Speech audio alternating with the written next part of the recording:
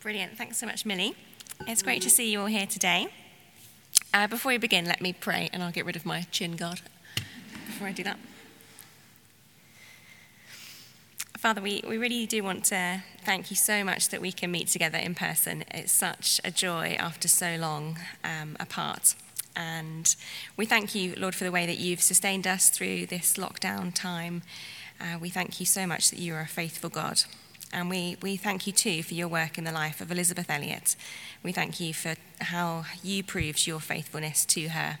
And we pray that as we listen to the story of her life, that you would encourage us, that you would lift our eyes up onto Christ, that you would show us afresh more of your character, your love, your goodness, and your grace. Amen. Brilliant.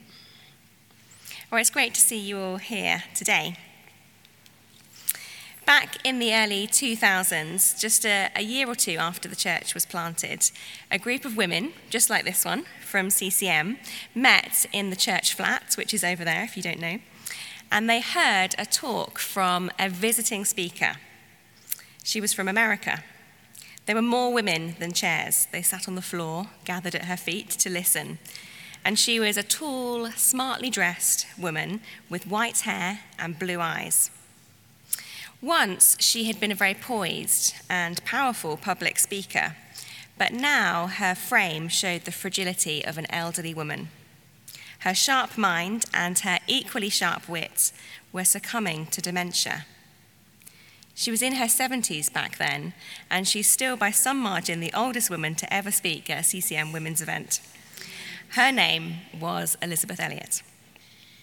Well, who was Elizabeth Elliot? Actually, I'd be interested just for a show of hands if anyone does know the story of her life, or quite a few of you have heard of her. Well, she's known for being a missionary to unreached tribes in Ecuador, and later in her life, she was a popular speaker and writer. She was married 3 times, but spent most of her early life single. Her first husband, Jim, died after a marriage of just 2 years. Her second marriage, in her early 40s, lasted just 4 years, and again, her husband died. And her third marriage lasted until she died in 2015. Well, it's hard to believe now, but in the 1950s, missionaries could become global celebrities. And if you know anything about Elizabeth Elliot, then it's probably because you've read or heard the story of how her husband, Jim, was speared to death by an isolated tribe that he and 4 other missionaries were trying to reach. And when Jim and his 4 friends were first reported missing, it wasn't just the missionary community in Ecuador that were taking notes. There was a photojournalist sent from Life magazine from the US to Ecuador to document the events. And this photojournalist was present even on the search party that was looking for the bodies. Elizabeth and the 4 widows immediately became household names. They received fan mail and even proposals of marriage. One farmer in the US wrote to them to say that he and his wife had named their 5 cows after the widows. And every morning when they milked the cows, he and his wife would pray for the widows. Barely a year after the death of her husband, she was commissioned by a publisher to write an account of the events surrounding his death. And that book was 3 Gates of Splendor, which you may have heard of or read. And it was a huge hit. It's become a Christian classic. It's a dramatic tale of faith and courage and of submission to God's will, even to death. And it was a real preview of the writing gifts that God had given Elizabeth, and she went on to write many more books. You might also know that a few years later, Elizabeth had a remarkable opportunity to then go and live with the tribe who had killed her husband. And she took her young toddler, Valerie, with her. They went into the jungle and they knew only 2 things for certain. Number 1, God had opened a door for them to go at the invitation of the tribe. And number 2, there was no guarantee that this tribe that was famously hostile to the outside world wouldn't kill them as they had also killed her husband.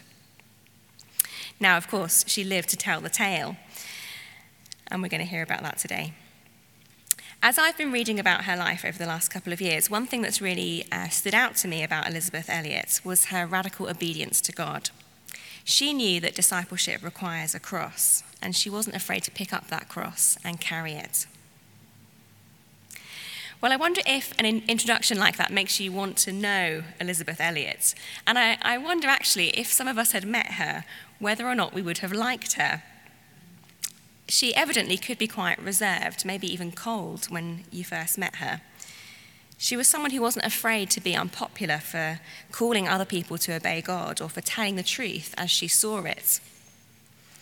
She was quite quick to deliver home truths to her loved ones.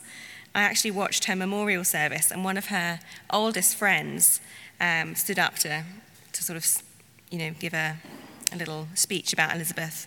And she described knowing Elisabeth Elliot as being hit by a velvet-covered brick. And this lady actually brought a brick with her. She had like a brick and a piece of velvet and held them up as props to illustrate her point. I don't know about you, but that's not really how I'd like to be remembered. But she clearly made an impression. She was a remarkable woman, but like all of us, she was flawed. She had ordinary struggles, and she wrote about her life in the diary that she kept all her adult life. As a teenager, she was angsty about her appearance. As a young woman, she wondered how she could know God's will for her life. As a widow, she was often overwhelmed by her grief. And she didn't live life on a higher plane than the rest of us. She was a real person who knew real disappointments, losses, sufferings. She wrestled with real emotions and desires, yet through it all, she walked the path of obedience to God. So this morning, I'm going to tell the story of her early life. So if we get to sort of 30 minutes in and she's still only 30 years old, don't panic. We're sort of stopping when she's in her mid-30s. And we're going to see, I think, that Elisabeth Elliot, from her earliest days, was walking that path of obedience, long before she did the dramatic thing of going to the tribe that killed her husband. She was willing to trust God in the small things. Her willingness to trust him in the big things was shaped by thousands of tiny moments of decision.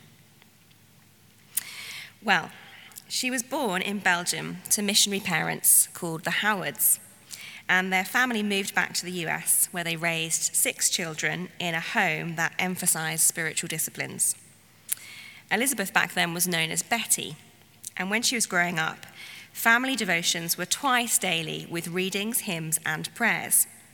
Assembly at the breakfast table was expected at precisely 1 minute to 7. And this regime was justified by her parents as GMT, in other words, good missionary training. It was a loving home as well as a disciplined one. It was full of laughter and fun. And the Howards treated their children as people who could think for themselves and make choices for themselves. They included them in adult conversation, and they kept a big dictionary on the dining table. And Betty and her siblings were supposed to look up any words that they didn't understand in the adult conversation. In later life, Betty recalled that even on the most exciting day of the year, when we went on vacation and left at 5 o'clock in the morning, we didn't skip family devotions. Even on Christmas morning, we didn't open presents until prayers were done. We grew up with the understanding that the scriptures were top priority.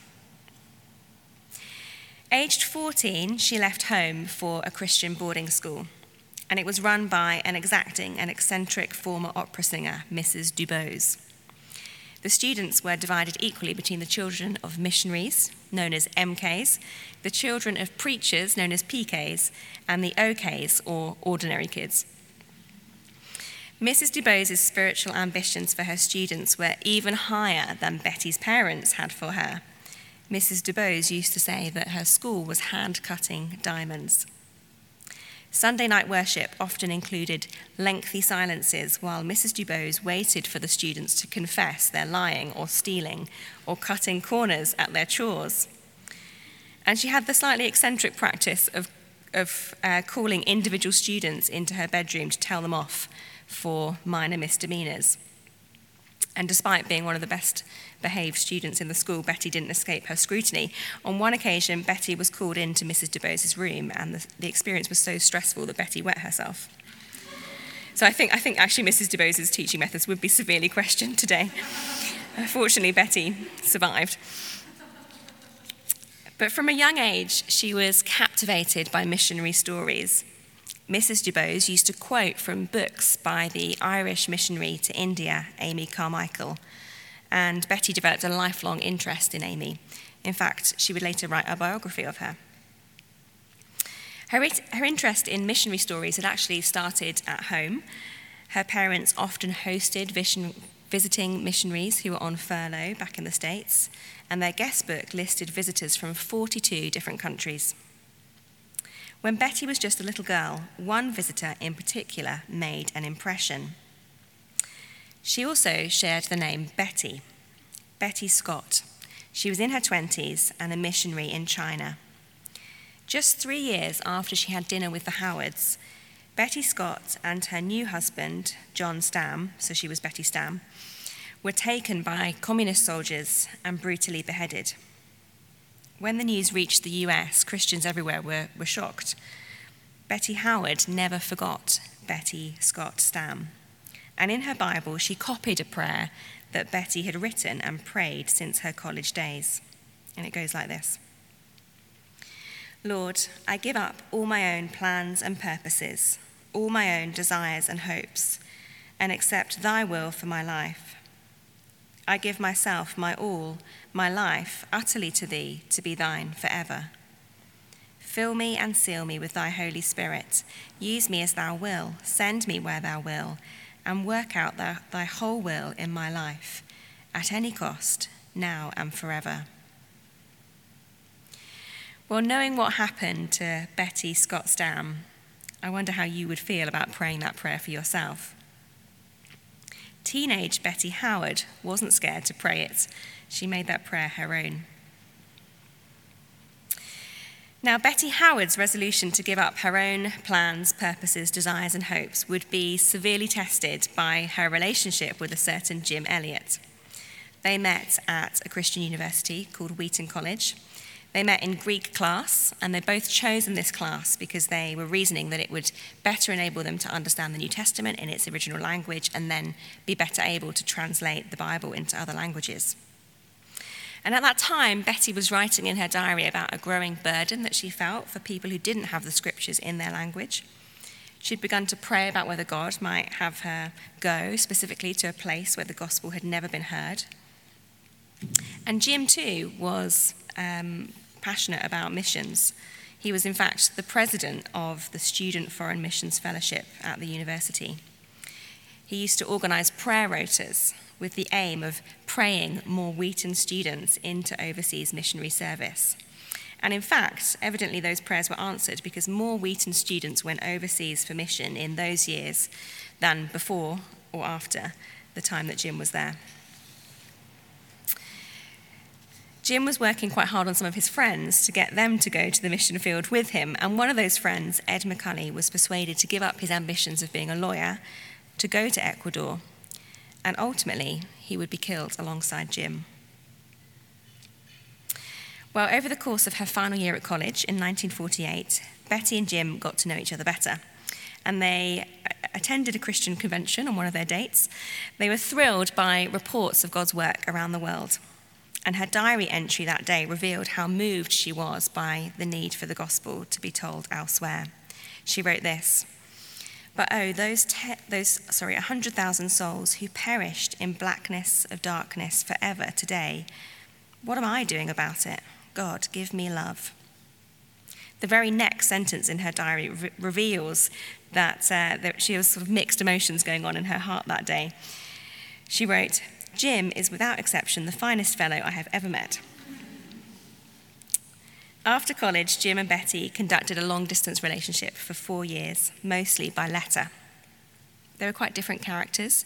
Jim was an outgoing, personable man who liked pranks on his friends and who wore his heart on his sleeve. Betty was more introverted, quite straight-laced, and when it came to her feelings, a closed book.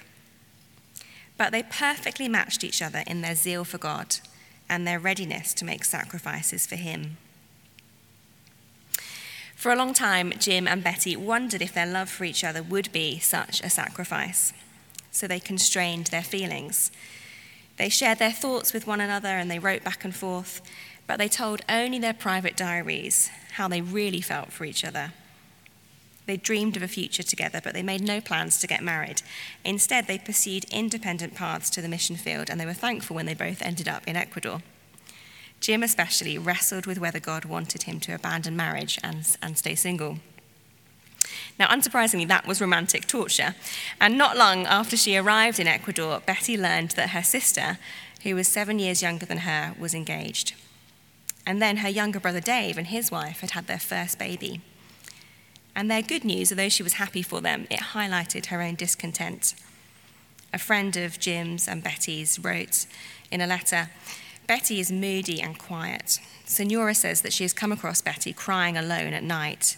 Jim said late last night that he and Betty spent more time crying than talking. All these joys came to her brother and sister younger than she is, and still she has no firm promise, no engagement, and no prospective wedding time."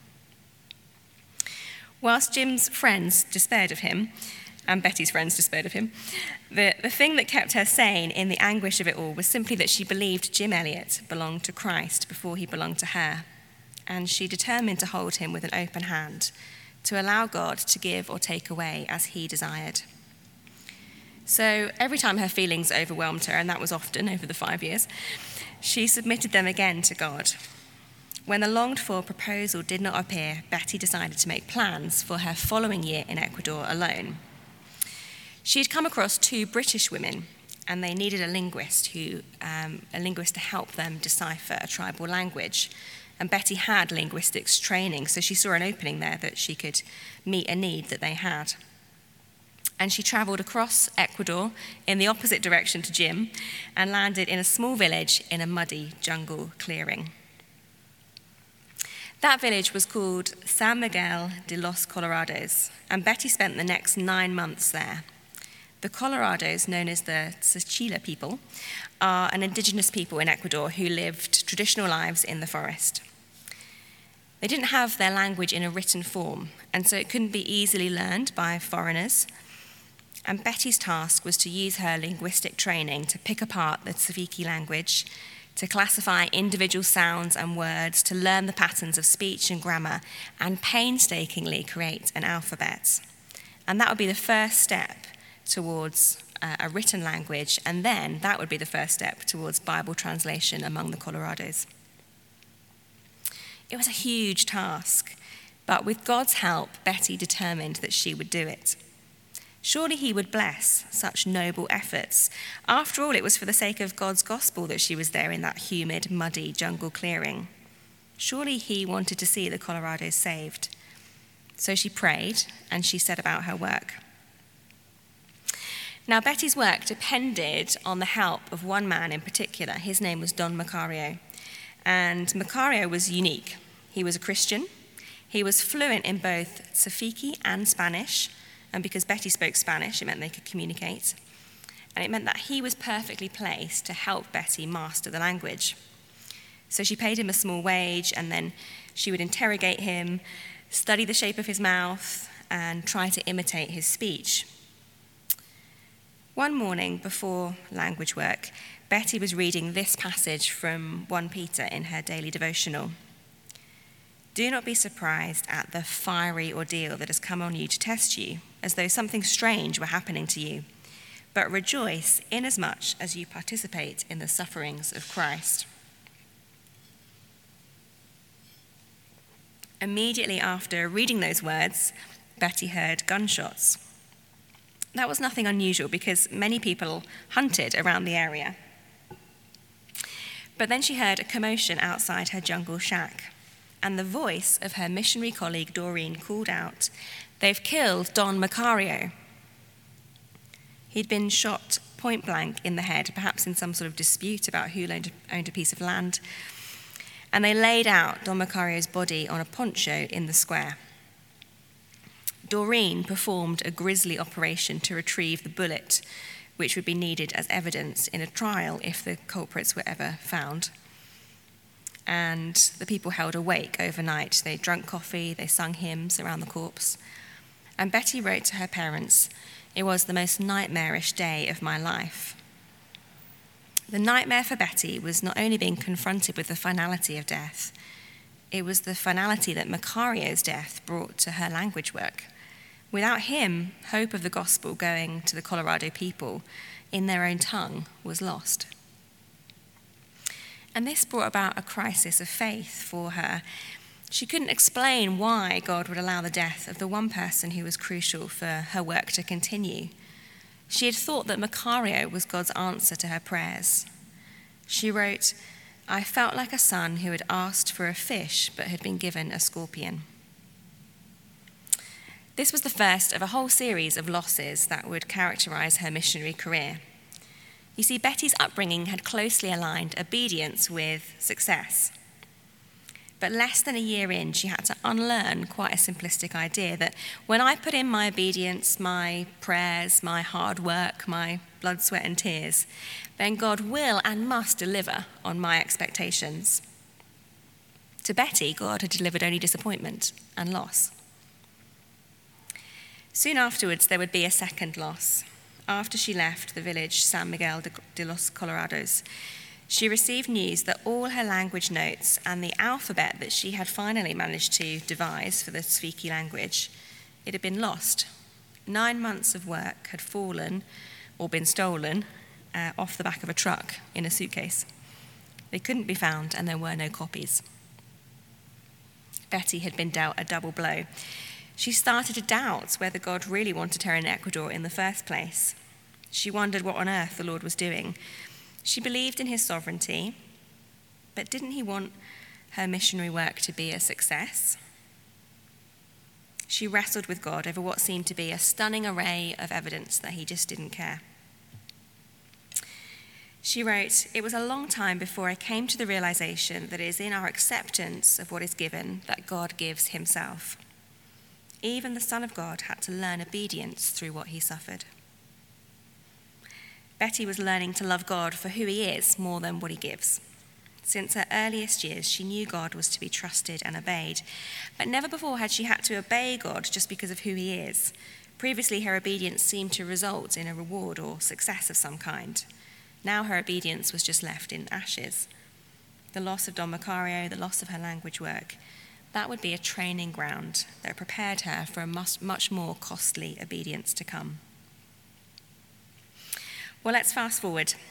2.5 years later, Betty has learned a different Indigenous language. She and Jim are now married, and they have a baby daughter, Valerie. And they're living in a jungle outstation and working with the Quechua people, teaching children, doing basic medical work, evangelism, training young church leaders.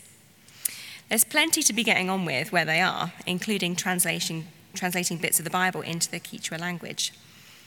But the Elliots have got their sights set elsewhere. They're longing to reach this mysterious tribe, a tribe who were an enigma to the outside world and completely untouched by the gospel. At that time, all people knew about the Waodani was that they killed virtually every stranger that they came into contact with, and they would use their long hunting spears to do that. They weren't just violent towards outsiders, they were violent to one another as well. Often they would kill their own people in retaliation for some long-held grudge between family groups.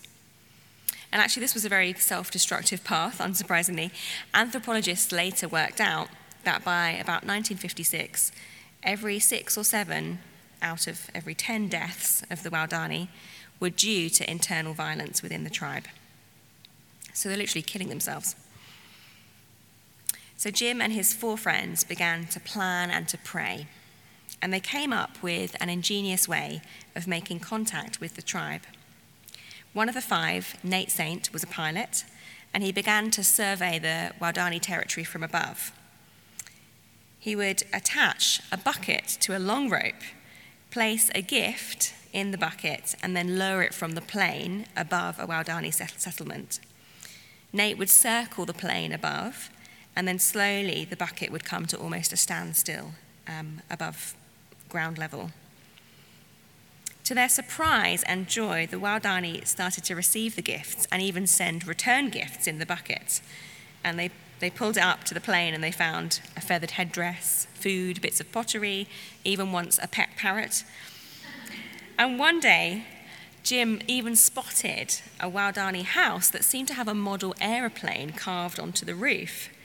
And then next to it, he saw an old man waving with both arms in what seemed to be, to Jim, a signal for them to come down. So, friendly contact had been established, and now the next step would be to visit the Waodani territory in person. The 5 men were thinking and planning and praying with their wives about it, and initially Betty felt that she should go with Jim. She reasoned that the presence of a woman and child would indicate that they came in peace and be less likely to incite violence. However, she didn't get her way. Ultimately, she had to stay at home. The families then spent that Christmas together, and Nate Saint wrote in his diary of the tension that he felt between their own joyful festive celebrations and then the generations of Waodani who had no Christmas, no knowledge of the Lord, who were dying without hope. In early 1956, the men landed finally in Waodani territory and they set up camp. 2 nights passed, and then incredibly, 3 Waodani appeared out of the jungle, a man and 2 women. They were completely naked, wearing just the traditional string around their waist. And they came over, chatting away as if they were understood. They ate food that they were given, and the Waodani man even got a ride in the aeroplane. Later that day, they returned into the jungle where they'd come from, and Jim and his friends were ecstatic. They spent the next day hoping and praying for a return visit. And in preparation for the trip, Jim had actually managed to learn some, or what he thought were Waodani phrases. He knew a Waodani woman called Dayuma. She was the only Waodani person who was known to have left the jungle. She'd done that years before as a teenager. And she taught him some Waodani phrases, though in actual fact, she'd kind of forgotten her Waodani, so he wasn't really speaking correctly. But one of the last photos of him shows Jim stripped to his underpants because it's so hot, in a river, just sort of shouting into the forest, into the jungle, what seemed to be friendly greetings. So they waited. Another night passed, and in the morning, Nate flew over the jungle. He saw an even larger group of Waodani were approaching their camp. With excitement, he radioed his wife to say that they were expecting company and he would call again at 4:30 p.m. However, 4:30 appeared and there was no call. The next morning, still no contact from the men, so a search party was launched. And eventually, a few days later, the grim discovery, 5 bodies, each of them unmistakably killed by Waodani spears. Over the following months, Betty poured out her heart in her diaries. She was overwhelmed with grief. But instead of packing up and heading straight for home, she was determined to stay on. And her grief seemed to intensify 2 desires in her heart. The first desire was that the Lord would take her to be with Christ, where Jim now was. Her second desire was that he would take her to be with the Waodani. One evening she wrote, "I am left with a vast loneliness of Jim for his love. The only answer, it seems, for me is that God will take me soon. How can I live without Jim, Lord? You made us one. How can I go on alone? Oh, Lord, if it be possible, take me to be with you. Nevertheless, not my will." Another diary entry read, "I sobbed uncontrollably reading Jim's letters." Sometime later, "My life with Jim is now closed. No more babies. None of the hoped-for trips we talked of. No improvements on the house. Nothing to look forward to but heaven. And this gives me perfect peace. I have no fears, no hopes, no ambitions, no regrets, no frustrations now, really, apart from the hope which is in God, and if one must call it ambition, the desire for the Waodani." Again, she writes, "I am possessed as never before with a consuming desire for the Waodani. I can hardly think of anything else when I'm not concentrating on translation or something. Oh Lord, will you let me go?" Well, less than 2 years after her husband died, Betty's opportunity to go came. The Lord answered her prayer, and 2 Waodani women left the jungle. They appeared on the doorstep of local Quichuas who took them in, and the women seemed to show no intention of leaving. So Betty heard about this and went to meet them. And when she arrived, she actually recognized the face of the older woman because the men had taken photographs of the 2 women and the Waodani man who'd visited them before they were killed. And those photographs had been developed. The older woman was one of those 3 visitors, one of the last people to see Jim Elliot alive. Betty learned that the women's names were Mangamu and Mintaka. Betty called them M&M for short. M&M, in turn, called Betty by the name Gikari. Betty, still not familiar with the Waodani language, was wondering what on earth it meant. Skinny, pale, tall, foreigner, idiot? She decided idiot seemed most likely because she barely understood a thing they said. In fact, the Waodani language was an isolated language, so it had no reference point. It was not related to any other language on earth, and so it was especially difficult to learn. Betty spent several months with M&M, trying to learn how to communicate with them. And she began to realize that many of the stories that they told involved violent killings, where one killing would lead to many more as the family of the victim would attack the perpetrator's family in vengeance. Violence seemed to be embedded in the Waodani way of life. Actually, as it turned out, M&M were related to the other Waodani woman who'd left the jungle, Dayuma. And Dayuma, as it happened, had been befriended a few years previously, by another missionary, Rachel Saint. Rachel Saint was the sister of Nate Saint, the pilot who was killed alongside Jim. And it was these friendships between American and Waodani women that resulted in peaceful contact at last with the tribe. They hatched a plan. Dayuma, Mangamu, and Mintaka would return to the jungle and tell their families about Betty. And God willing, they would return with an invitation for the Americans to visit. The 3 women went, and 3 weeks later, they returned with just that invitation. Rachel, Betty, and Valerie, they were welcome to come and live among the tribe peacefully. So they went, and they went knowing that there was no guarantee that the Waodani wouldn't turn on them as they had on Jim and Nate and the others. But they went confident that God had opened the door, and they had to take the opportunity. After days trekking through the jungle, they finally arrived at the Waodani settlement. And it was the 8th of October, 1958, which was a poignant date for Betty. The 8th of October was both Jim's birthday and their wedding anniversary.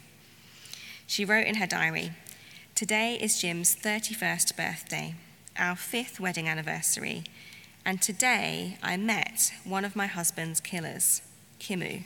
He welcomed us with a smile." At that moment, Valerie stared at Kimu and said to me, "He looks like a daddy. Is he my daddy?" Betty could only think, "No, he's the man who killed your daddy." It was completely extraordinary. There she was, living side by side with her husband's killers. And yet, life in the camp was also so very ordinary. The Waodani didn't actually seem like murderous monsters, and she got along with them well. She settled into patterns of life in the camp. She did as they did. She cooked plantain in clay pots on a fire. She slept in a hammock. She fished in a stream with her hands. And she began to see the Waodani as fellow human beings. She even admired them. Their life was simple. They didn't have all the distractions and burdens of possessions. And life in the jungle was uncomfortable, but they endured it without complaining. As time passed, Betty found out what had happened to Jim and who was involved in the killings. It turned out that day, a dispute had arisen among the Waodani, and in order to deflect attention from himself, one Waodani man, the one who'd visited Jim and his friends, he stirred up the other Waodani in rage against the foreigners, and that instigated the attack. One morning, Betty watched a man named Minkai in the camp playing with the dogs, being tender with the babies, and she marveled. She wrote, "How could it be that he could have killed Jim? After all these months of living on tenterhooks, wandering, here I am, here they are, and we live in peace." Minkai later told her about his involvement in the killings, and Betty translated his words into her diary. Minkai said, "They didn't see us. We came upon them secretly. We killed them, not knowing. We didn't live thoughtfully then. Now we know, Now we think about God. We will not spear anymore." Ultimately, the Waodani would lay down their spears as the gospel spread among them in the coming years. And as Waodani became believers, they would go and reach other Waodani who lived deep in the jungle with the news about God's Son, Jesus, who didn't spear his enemies but died for them. Not everyone in the tribe became a Christian, far from it, but the killings slowly decreased. And even though they were destroying themselves, there was simply no mechanism in Waodani culture to stop the violence, so it required something to come in from outside. And that different way came with Rachel Saint and Betty Elliott. They were family members of men who'd been killed by Waodani spears, but they weren't seeking vengeance. They came in peace. However, the first person to share the gospel with the tribe would not be an American missionary. It was, in fact, a Waodani woman, Dayuma.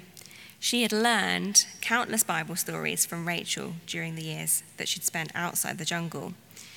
Dayuma had been baptized, and she was thought to be the first Waodani convert. And when she eventually went back to her own people, she was determined that they would also learn the Bible stories. Now, in Waodani culture, it was totally alien to sit still and listen to someone talk. So through sheer force of her personality, Dayuma would just gather everyone around and tell them stories, often interrupting herself to tell people to shut up. Some of the Waodani were quick to profess faith, but Betty privately wondered how many of them really understood enough to be genuine converts, and how many were simply doing what Dayuma told them to. Dayuma wasn't just determined to improve her people's spiritual prospects. She'd lived outside the tribe. She knew how other Ecuadorians looked down upon the Waodani because they didn't wear clothes, they wore balsa earplugs, and they kind of stretched their earlobes. And they didn't have any money or trade goods. They kept their hair long. And Dayuma wanted to civilize them. She brought with herself a knowledge of the outside world and how it worked.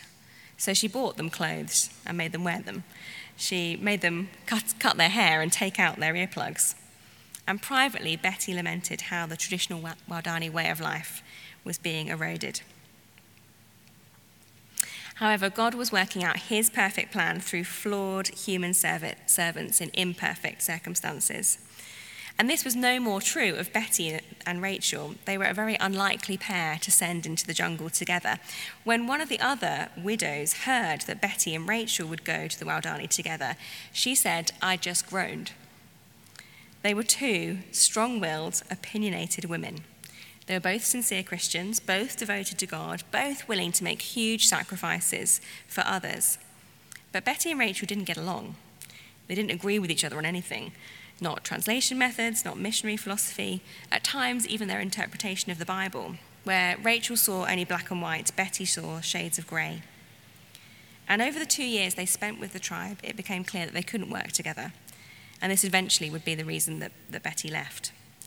She wrestled with the state of their relationship. She felt useless.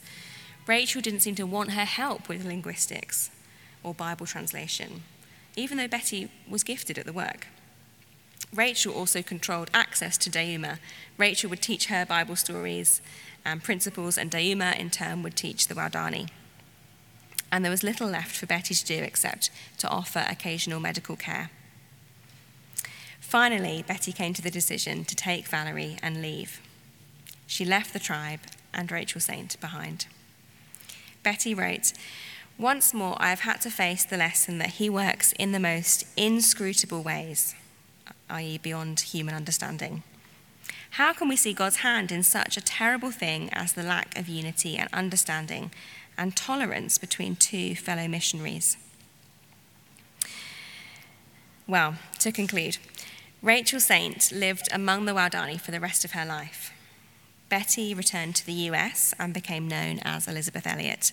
She authored over 20 books and traveled widely as a speaker and a writer and a radio host. Her missionary career, however, had been a failure. She was a talented linguist, but a substantial amount of her work was lost or not wanted. She lost a husband and through that loss, she was confronted with the mysteriousness of God's ways. She saw God answer extraordinary prayers, but never in the way that she wanted or expected. She saw God's saving work firsthand, but the cost was deep suffering, the suffering of her own grief and the grief of 4 other men's families. Incredibly, Betty became a sister in Christ and a friend to her husband's killers. Yet her relationship with a fellow missionary was full of strife. Yet through it all, she trusted and she obeyed. She was humbled through what she suffered, she was tested, and she came out of the Ecuadorian jungle testifying to the goodness and grace of God, a God whose ways are beyond our understanding. Let me pray. Father, we praise you so much that you are a good God. We thank you for sending your Son into the world to die for his enemies. We thank you that each of us are recipients of your grace. And Lord, we pray that you would be helping us to walk the same path as Betty Elliott. Help us to walk the path of trust and obedience. Help us to trust you even when your ways don't make sense to us. And we pray, Lord, that for your glory and our good. Amen.